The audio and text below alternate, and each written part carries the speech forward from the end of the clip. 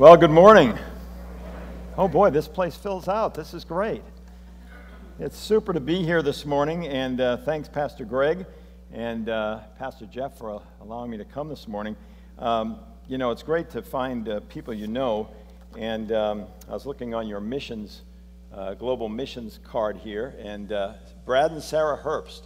How many of you know who they are? They're your missionaries. Yeah.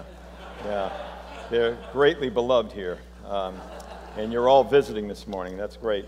We're good friends, and that was cool. And then I came up before the service and introduced myself to the worship team, and Seth, we started talking. We had some similarities, and then I found out like his folks are like really good friends of mine. So probably if I hang around long enough, I'll find I'm related or know every one of you to some degree.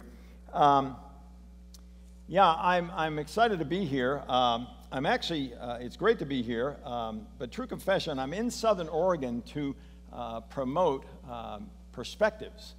And the course is Perspectives on the World Christian Movement. How many of you have ever heard of that course? Perspectives on the, okay, so a few more people that know Brad and Sarah actually know Perspectives. And anybody here ever taken that course? Well, it's a 15-week class that overviews, they don't call it missions, they call it the World Christian Movement. The World Christian Movement is the largest and most amazing movement ever known to man, this whole missionary endeavor. And it looks at the World Christian Movement through four lenses, through the Bible, through history, through culture, and then finally through strategy. So it's an overview, but it makes it personal. And they're going to be hosting that this spring. And I'm down to talk with leaders later this afternoon at the, I guess the Christian school. What's the name of it? Cascade. Yeah, over there. And y'all come if you'd like. But we're back in the book of Acts. I was listening to your pastor online. And, you know, it's great. You don't have to go to church anymore. You know, you just listen to the pastor. Got to make sure you keep those tithes and offerings coming. But it's great. Great to hear his teaching and how he leads. And just been so appreciative. But I thought that since this is going to be a long session. I'm just going to give you a heads up. I think they gave me a couple hours. I don't think I'll use the whole 2 hours. But I thought, you know, why don't we stand and read the scriptures together? And if you want to put my slide up there, Michelle, isn't Michelle great? You always want to make best friends with the person that's running the slideshow and the sound. Those need to, and believe me, you don't have to stand up. God's not going to judge you. I may, but let's read this together. And I get to have a screen here. And so let's see if we can read it together. It's in the NIV. Do you use the NIV here? I'm probably going to step on toes because I said the NIV. All right, here we go. I hope in the Lord Jesus to send Timothy to you soon, that I may be cheered when I receive news about you. I have no one else like him who will show genuine concern for your welfare. For everyone looks out for their own interests, not those of Jesus Christ. But you know that Timothy has proved himself, because as a son with his father, he has served with men. Did I get off track here? Man, you know, why don't they make those words bigger? All right. It was good until I started reading it. Okay. But you know that Timothy has proved himself, because as a son with his father, keep going, he has served with me in the work of the gospel. I hope, therefore, to send him as soon as I see how things go with me. And I am confident in the Lord that I myself will come soon. Have a seat. Lord Jesus, thank you for the reading of your word. Thank you that the word is preached here faithfully every week by Pastor Greg. And Lord, thank you for this church that has been around, I guess, for 120 years, proclaiming your word. We bless you, Lord, for that. That's not an automatic in this day and age. So I pray, Lord, that this morning your spirit might speak through me, and that we would hear from you, and that you might transform our lives because of the preaching of your word. In Christ's name, amen. Well, as we come back into this book of Acts, this story this morning, we're brought back to this compelling story and where this young church is growing. The Apostle Paul is in prison, okay? He's not wasting time in prison. He's actually writing the prison epistles, but he's in prison. So these churches that he started, they are separated from him, and they're concerned. He's unsure of his own fate, and he's writing to very dear friends in the city of Philippi. And I love the historical background that Pastor Greg gave about the city, so we don't have to go over that. But this is a church that's very dear to him. He had, he started a number of churches, but the Philippians, the people in Philippi, were very, very close. Now, he's just been telling them about how Christ emptied himself, that kenosis passage in the beginning of chapter 2, to do the Father's will. And next he tells them not to grumble. Always a good thing for the pastor to remind people, don't grumble. I need to hear it, because so easily we can complain, And by the way, I love having the coffee today. I like a different kind of sweetener, but apart from that, I don't want to say anything about that. But he says he's teaching them not to grumble, but to follow Christ's example. And now he seems to be telling them of his plans to visit them. So it's a little bit of a setup here. By the way, if you're visiting, trust me, next week is going to be awesome. Your pastor's going to be back. He's been away, 2 weeks? Like, he only works Sundays, but they give him 2 Sundays off. But it's going to be great. So, bear with me, okay? Now, he's kind of setting them up a little bit because he's talking about, plans. I have plans to visit you.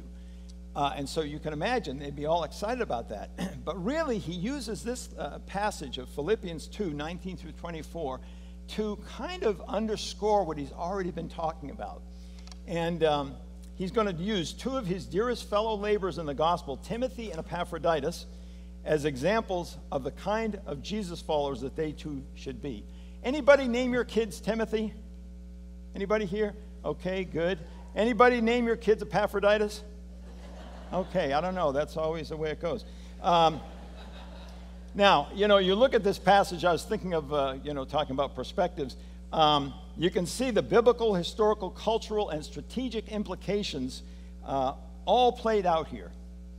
And the fact that 2,000 years later, we can still apply this to our lives. I mean, that's proof in itself that this Bible, this book, is living and active, isn't it? The fact that we can take these things and it's more than just words, that later on the Lord can remind us and we can go, oh my goodness, I think I learned something this morning. It was a guest speaker and I learned something. Well, that's because Jesus is at work through this book.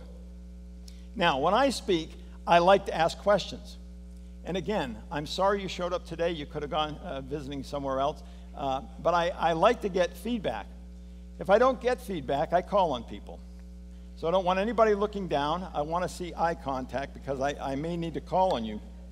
And some of the things I share this morning, I drew from a guy named Warren Berkeley. I want to give credit there. But let's look at this first passage.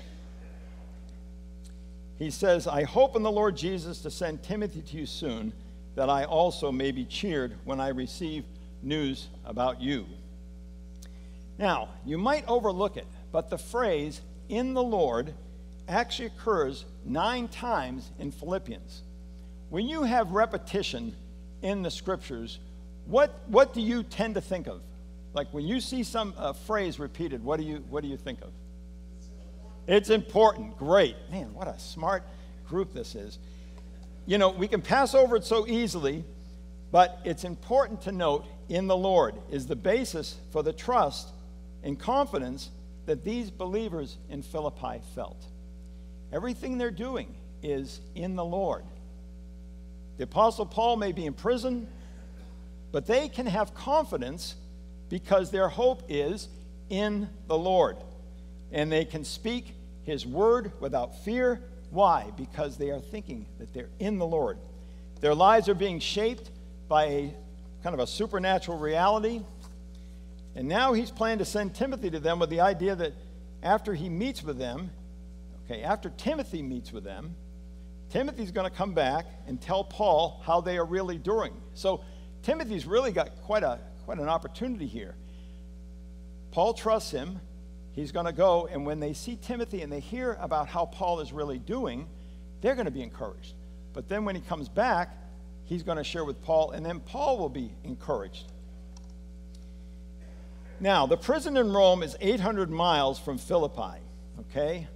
I have this incredible, man, there's just nothing like a homemade view of the world. And it looks so good on the screen, and then you put it up here, and it looks like, what, did a first grader do that? But I don't like to say that, because then you're putting down the first graders. But anyhow, that's the distance, okay, from Rome to Philippi, 800 miles. The good thing is in the middle there, he gets to take a ferry or a boat, so he can kind of rest his weary legs.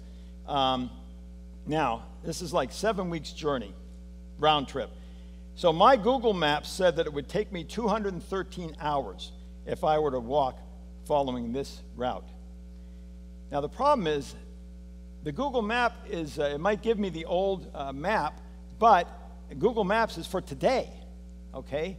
So it's probably quite a bit harder.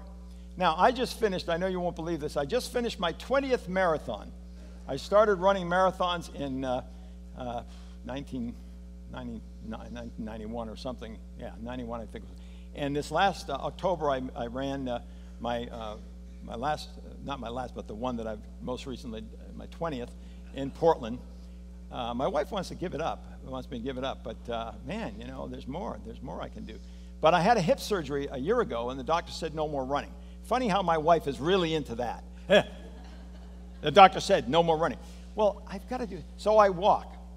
So, but when I got in the marathon, I actually cheated, and I kind of jogged, like at least the first half, and I try not to tell her that. But now, I did several walks between 20 and 28 miles in training, you know, towards the end. Now, I found that I could walk 28 miles in just over 8 hours. I don't like losing my Saturday, so I get up at 3, and I get my 8 hours in. It's pitch black. I got sprayed by a skunk this year, but that's another story. You know, why do those stupid skunks have to be out when it's pitch dark? But again, I had pristine walking conditions. When I walk and there's no one around out in the country, I'm on the road. I'm not walking the sidewalk. I don't want to trip on the cracks on the sidewalk. So I've got pristine walking conditions. Well, if I was able to do 8 hours a day, I could probably do this trek, you know, pretty quickly. But this is back then. It's much harder. Now, here's a question for you. What kind of person do you ask to do a favor for you and walk 1,600 miles round trip? That's what Paul is doing here. You know, I'm telling you, I went through Bible college and seminary. I never think about this stuff. And maybe it's a waste of time for me to even bring it up now, but I think, so he's asking Timothy, hey, you know, I want you to, you know, go to Philippi. They didn't have Uber, you know, they didn't have, you know, even bicycles. So Timothy's like, okay, I'm going to walk 800 miles. I'm going to walk back. Now, first of all, you know, what kind of person do you ask? But then, what kind of qualities would you want them to have? So this is where I ask you some questions. You're going to ask your friend to walk 1,600 miles. What kind of person do you ask? Just tell me. Tell me some qualities that you want to have in that person. Say it real loud. Oh, directional app. Yeah, you're right. They don't have GPS. Okay, right? Probably don't have a whole lot of roads to choose from. Okay, directional apps too. That wasn't actually first on my list, but praise the Lord. You guys are thinking. Okay, how about another one? So what? Somebody in shape. Yeah, actually, that was, I think that was good physical shape. That was good. Great. Anything else? What? Boy, this is great. You're really fired up. Who? Somebody over here? What? Perseverance. Yes, perseverance. To do the first day and then do all the other days that come after. Right. Okay, something else. Faithful. Yes. Now, I had written down somebody you could trust. Because remember, he can't be like a wreck by the time he gets there. He has to be in good physical shape, but he's got to do what? He's got to deliver a message, right? And then he's got to take notes, I guess. He's got to come back. He's got to deliver another message. Now, okay, this is not in the script, but think about Timothy as a person? What do you know about him? Probably your pastor's been through this, so this is just review. What do you remember about Timothy?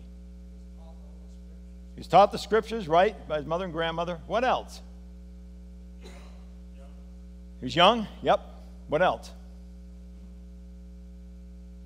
Do you remember something about take a little something for your... Okay, so I'm thinking that he wasn't perhaps always in the best physical shape. Possibly. Okay? So, but here's somebody that's trusted and dedicated, and Paul is asking him to do this. Now, why would Paul ask him to do this? Why would Timothy agree to do it?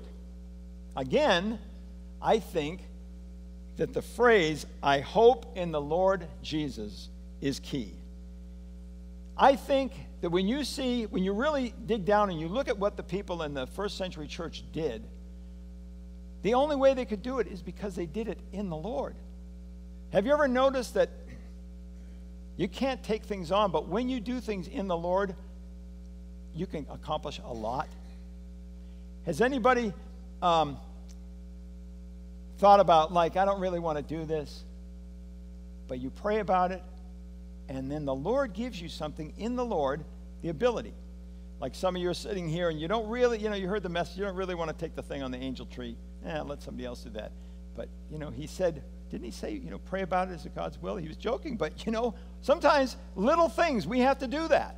And we find that when we ask the Lord, we suddenly have a shift and we go, you know what, it's not that big of a deal. It's not like I'm walking 1,600 miles. I can take that angel tree thing.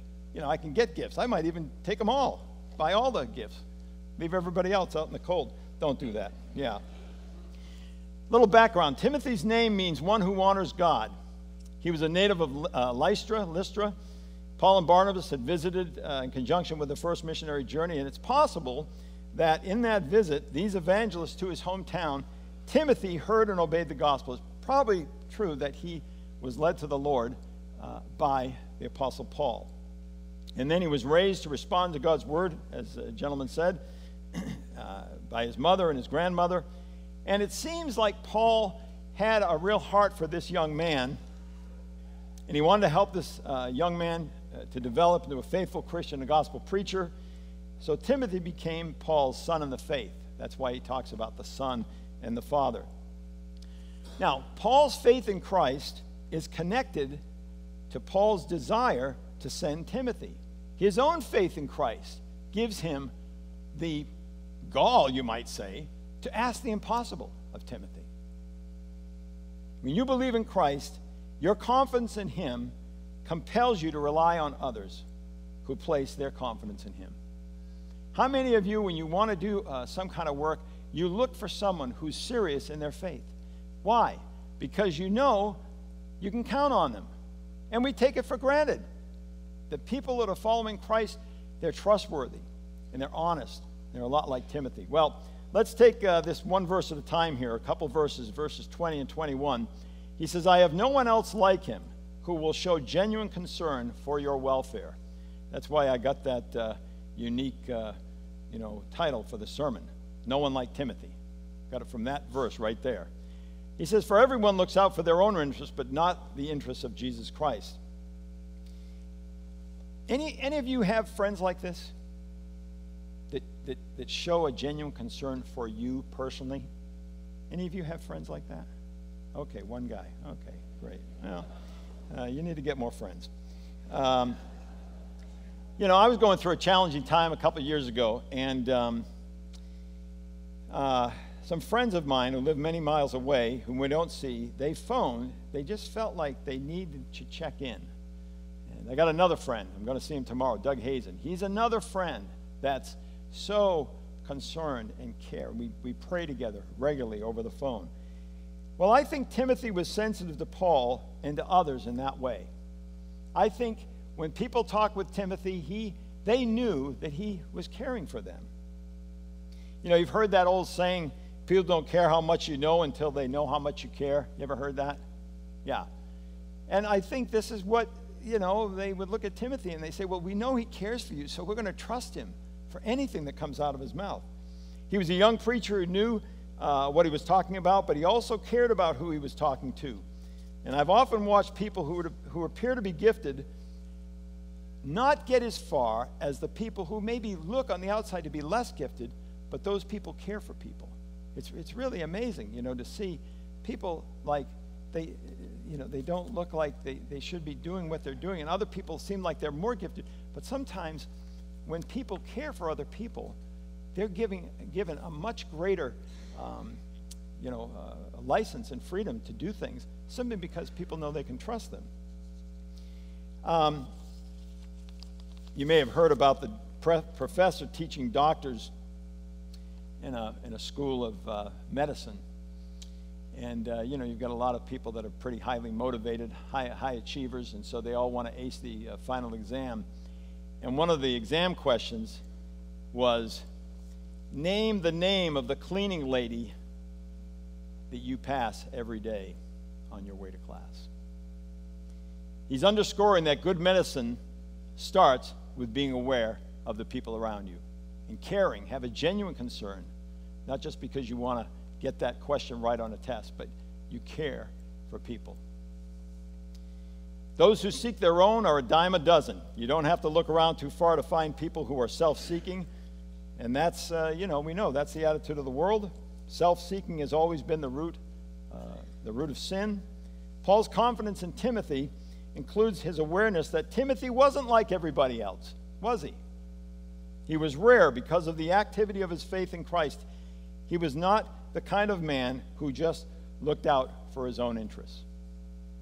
Timothy was the kind of person who did not seek his own interests, but according to the last verse in verse 21, he talks about the things which are of Christ Jesus.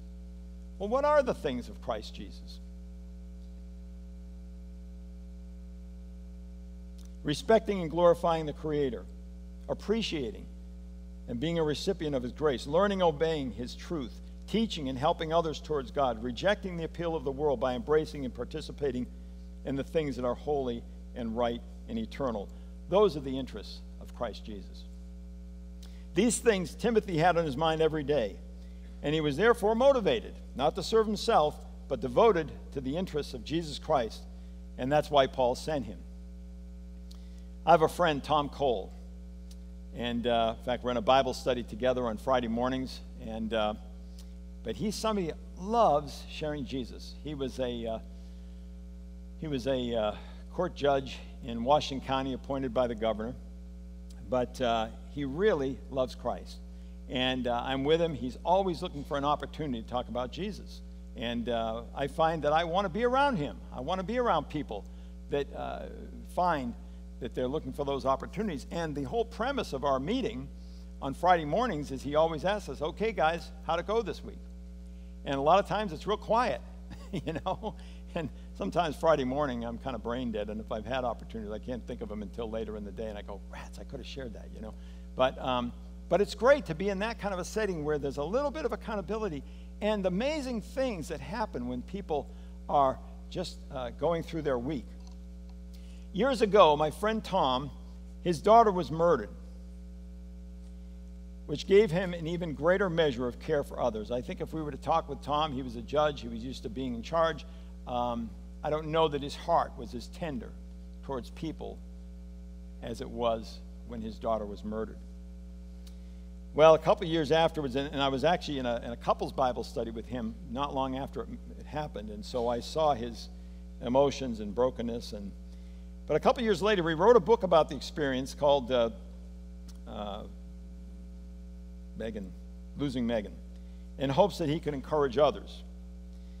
But you know what this led to?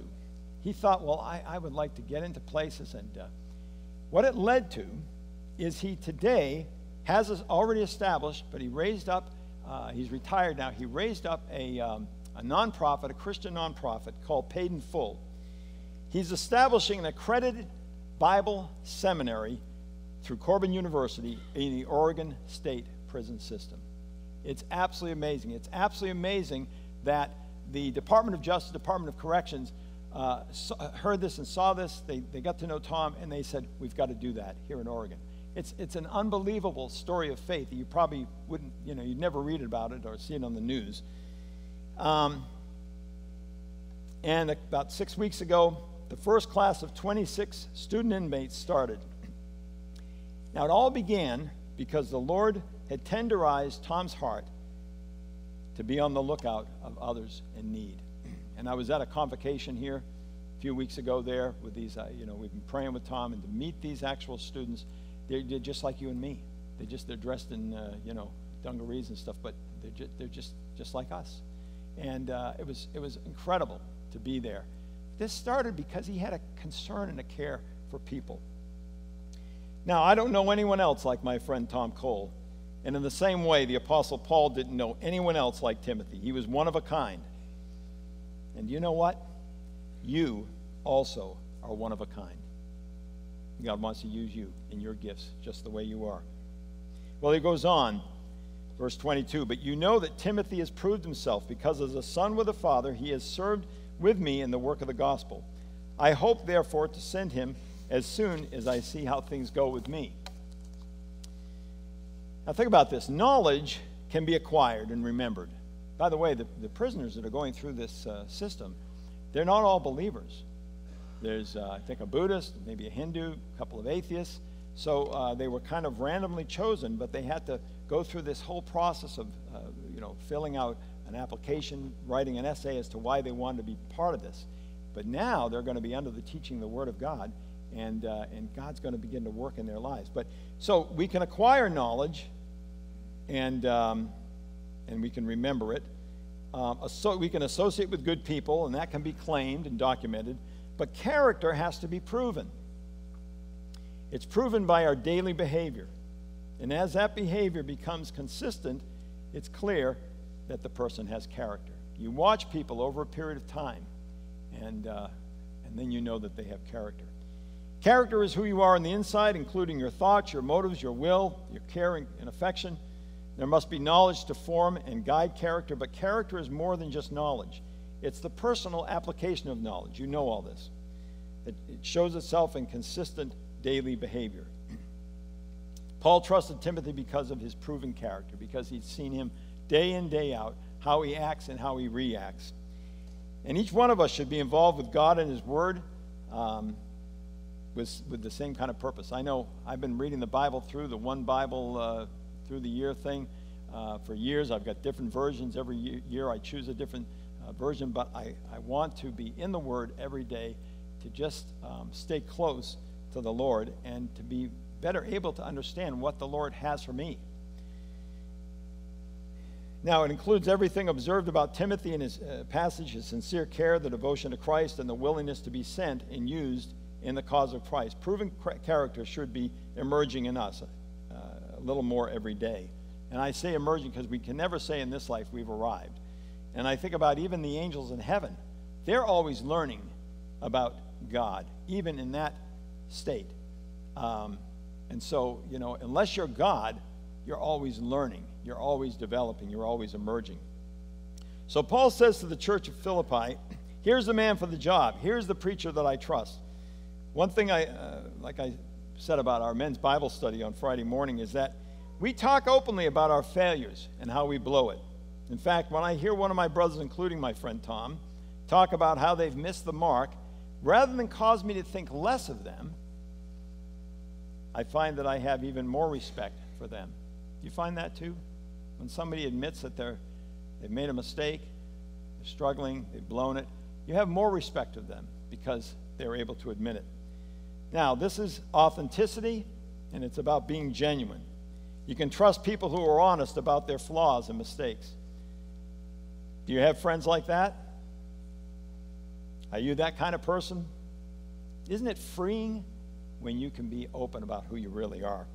Here's kind of a creepy verse. John 12, 4 through 6.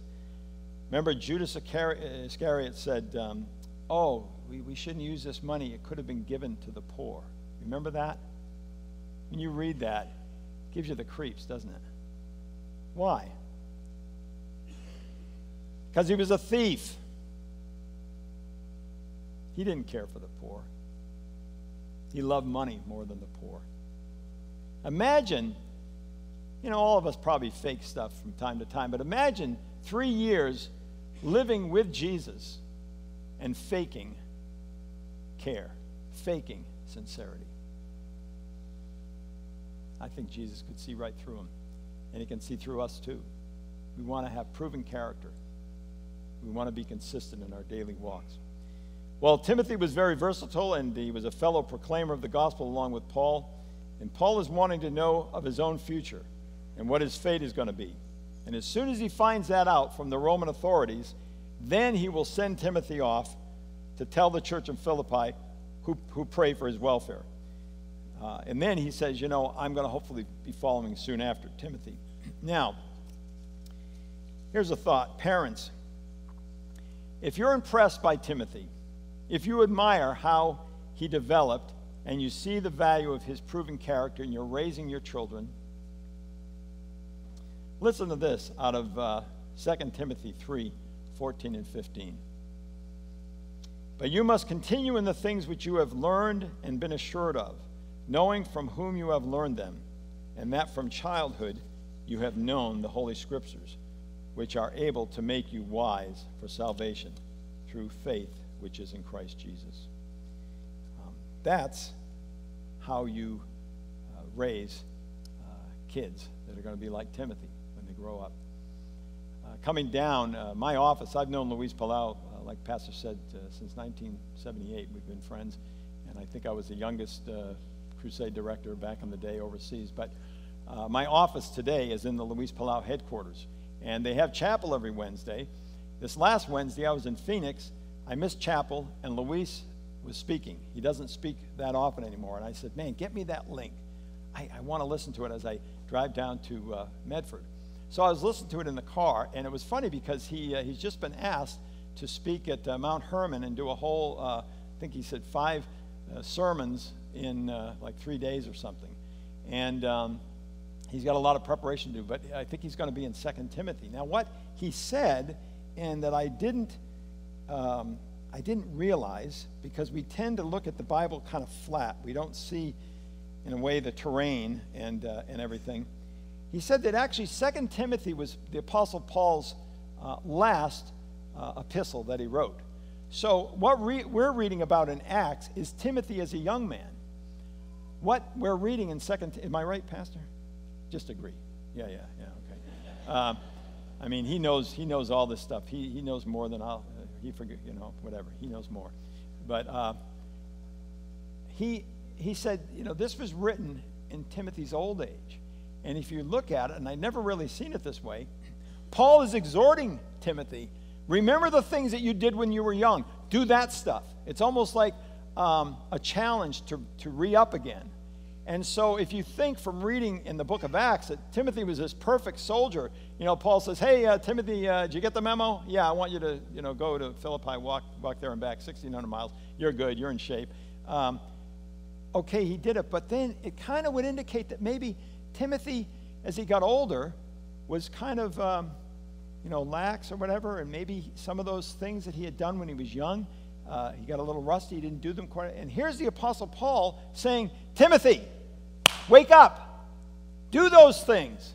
And I think it's a good word for us. We may have had a time when we were more active in ministry, and we had, more things going on, and now we're older, we're not maybe being asked to do the things that we used to, and we might, feel like, well, it's not that important, It's not that important to share Christ, not that important to, maybe read the Bible every single day. I got aches and pains, and, the pastor doesn't want me to be grouchy. You have those kind of things going on. But it's great to realize that we're all human, and it's okay to lapse. It's okay because we're human. It's okay to be reminded that we're human. But it's also okay to say, you know what, Lord, I receive that, and I need your help. Not I need to do better. Not I need to work harder. No, Lord Jesus, forgive me. I surrender myself to you afresh. I want to do everything in my life in the Lord. Help me. Help me in these places that I've lacked and I've fallen behind. So, you want to raise a Timothy? Start early. Enable them to learn the Scripture and be certain that they see the Scripture applied in you. And that's at every age and stage of life. Be the mother and the grandmother that Timothy had. Well, I'm actually going to wrap up. I think I'm about an hour early. But I'm going to wrap up after the 10th person fell asleep. I thought, I probably ought to cut it down. And I told everybody, get coffee, you're going to need it. But how much time have I already gone an hour and a half? Okay. Oh, almost an hour. Yeah. All right. By way of a wrap-up, and he needs to be back in the pulpit next week, and somebody else needs to be on the front row, like, just saying. All right. Let's go to that next to last. Okay, why did Paul think Timothy was one of a kind? Okay, here's some just reminders to wrap up. First, he was willing to be sent. Timothy was willing to be sent. And this is important. The kind of missionaries that go on the field are not the people that kind of show up and go, I've been called to be a missionary. Will you support me? No. You want people like Brad and Sarah who have been around and you get to see them. Now, I know the church that sent Brad and Sarah out. It's a tiny little church, Helvetia Community Church, and they had sent so many people out on the field. And but missionaries that want to go on the field, that feel called, they get involved with the church. They do all kinds of stuff that the church needs, like childcare and helping in Sunday school and things like that. And then the people say, you know what? We see these qualities in you, and we are proud. We're so thrilled that we have the privilege of sending you because you're the real deal. You're just like Paul saying about Timothy, this is the man that I want to send. So Timothy was willing to be sent. He's willing for others to examine him and see that he was the kind of person that they would want sent. He was an honest reporter. He was full of cheer. Paul says, man, when you come back, you will cheer me up when you give me the good news. So he was full of cheer, and he was honest. Paul knew that he was going to get the straight scoop. He was going to say, yeah, the church is doing well, but there's a little tension with this person. These two people are arguing. Paul wanted to hear that stuff so he would know how to pray for them. He cared deeply. We talked about that, genuinely. He sold out to Christ above his own welfare. He has proven character. He's proven his character among them. And he proclaimed the good news in partnership with Paul. When you partner up, like sometimes churches and mission organizations partner up to proclaim the gospel, there's a great bond that takes place because of that opportunity to preach the gospel. Mission Connection, we partner with a number of churches. And I'm always so thrilled, not because they send us money, but because I feel like they are with us wanting to be connected in the proclamation of the gospel as we do that through Mission Connection. Well, now, why is Timothy important to us? So let's talk about that. First of all, see that blue arrow? That means it's important. Church kids rule. How many times do church kids get the bad rap? They go to youth group, they're faithful, they come week after week, and who do we bring in to sometimes speak to the youth? The guy that was on drugs, the guy that was all messed up, and he finally found Jesus and turned his life around, and all the kids go, wow, like I want to be like him. Really? Really? You want to be like that guy? Now, those guys that are like that, they're spiritual ones, they don't want to glorify what they've done in the past, but they're just telling a testimony. This is what I was. I had no hope. I didn't grow up in a good home, and I didn't go to church. But Jesus found me. And that, we should all rejoice about that. But sometimes I feel like, the kids that grow up in the church, like Timothy, it's like it's boring. I never had anything exciting happen in my life. But it's amazing. As parents, you look at those kids and you're proud of them. They may not feel like they're anything, but because you see them week after week. Michelle holding doing the slides back there, she's the one that has to stay awake the most this morning. I'm sorry about that. She said she's grown up at the church. Jeff had her in his youth group. Don't want to say anything about Jeff's age, but, that's pretty cool. And then I guess going back 120 years, this church has been around. And so you've had a lot of generations to observe and see who were the ones that were getting it when they were young. And those people kind of raise up, and hopefully they're being asked to do things because of their faithfulness. So, number one, we need to be nurturing the young people who are trustworthy and care deeply for others' welfare. My question is, do you know who they are? Some of you older ones, do you know who they are? You might see them come in. You might not know their name, but you know, wow, these kids come every week with their parents, and they're growing. So you need to know who they are by name. Second one, who enjoys bringing Jesus into conversations? That, to me, is a proclaimer. You know, I think about these guys on Friday morning with Bible study. They talk about the conversations that they have with workers at Intel or whatever. And I love it. I love hearing these stories. But, you know, it's not getting up in a pulpit and proclaiming the good news, but it's just, when do we bring Jesus into the conversations that we have, the ordinary conversations with our workmates and so forth? And I'm gonna tell you, I'm a chicken. I love sharing Jesus, but when I'm in this situation, I have to really ask the Lord to help me. And a lot of times, especially like sitting on a plane, the person next to me, I'm like, okay, Lord, you know I love you. You know I want to share Jesus. I don't want to force it, but Lord, if it's possible, help me to be able to share Christ with this person. And a lot of times what I find is I say that prayer and I leave it with the Lord, but then I just have a curiosity about people. I love meeting interesting people, and many times everybody you sit next to, there's something interesting about every single person you meet. And I find that my curiosity draws me into talking with a person, and then next thing I hear Jesus coming off my lips, and I go, man, Lord, you did it again. That's so awesome. Now, when the people put their headphones on or they bring out the movie, I don't like poke them and say, hey, I got to talk to you. I probably should do that, but I don't. I'm annoying enough without adding to it. But I would say if you know, especially young people who really are good at bringing up Jesus in conversations, put them into different settings. Put them in settings where they can use that ability and that gift, because all of us, no matter what age we are, we would be blessed by a young person, watching a young person talking about Jesus. I hadn't put this in my notes, but I was working for Luis Palau in London. And because I was part of the Palau team, these churches would invite me to speak. So this church invited me to come and teach the young people about sharing their faith. I said, well, if I do it, we're going to have a practical activity to really put it to test. And they said, oh, yeah. The leaders were like, oh, yeah, we'll do that. So I come. We go through this training for the day. And before we ate lunch, I said, okay, guys, now this is what we're going to do. We're going to go out to the tube, the train. Anybody been to London? Ever been on the tube? Okay. We're going to go out in the tube, and I want you guys to pair up along the track. And when you get on the tube, one person be the person sharing their faith with the other person. The other person, just listen.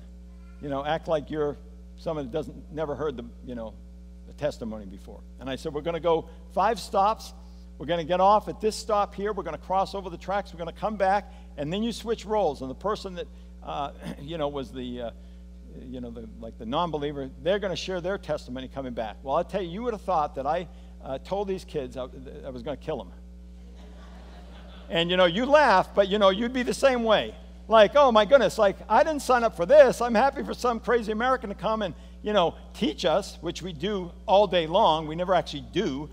And so I said, so we all jumped in the vans, and we're driving out there, and it was like, da, da, da, da, da, da, da. They're going to their death, And they lined up along the platform, and we got on, and I did it too, and we went.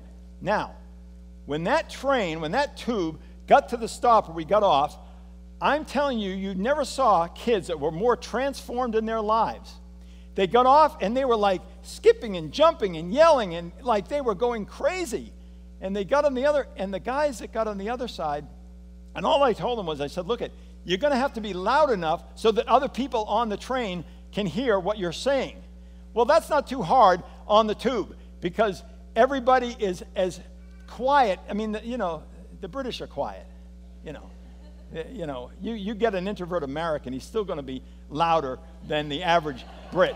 And so it's not like a big deal. They get on the train, but, that idea that they got to speak loud enough to be heard by the other people on the train, well, as an American, I knew that wouldn't be difficult. But these are kids, you know. Well, when we got to the end of the stop and we piled back in the van to go back to the church, these kids were like fired up. They would not be quiet. They were just yakking like, look at this. And did you see the expression on the person's face, blah, blah, blah. So we got back to the church, and I seriously had to go, you know, shut up. Yeah, you're not supposed to say that, but I did, you know. And it's like, okay, we're going to have lunch. Be quiet. We're going to have lunch. I want to hear, like, how you know.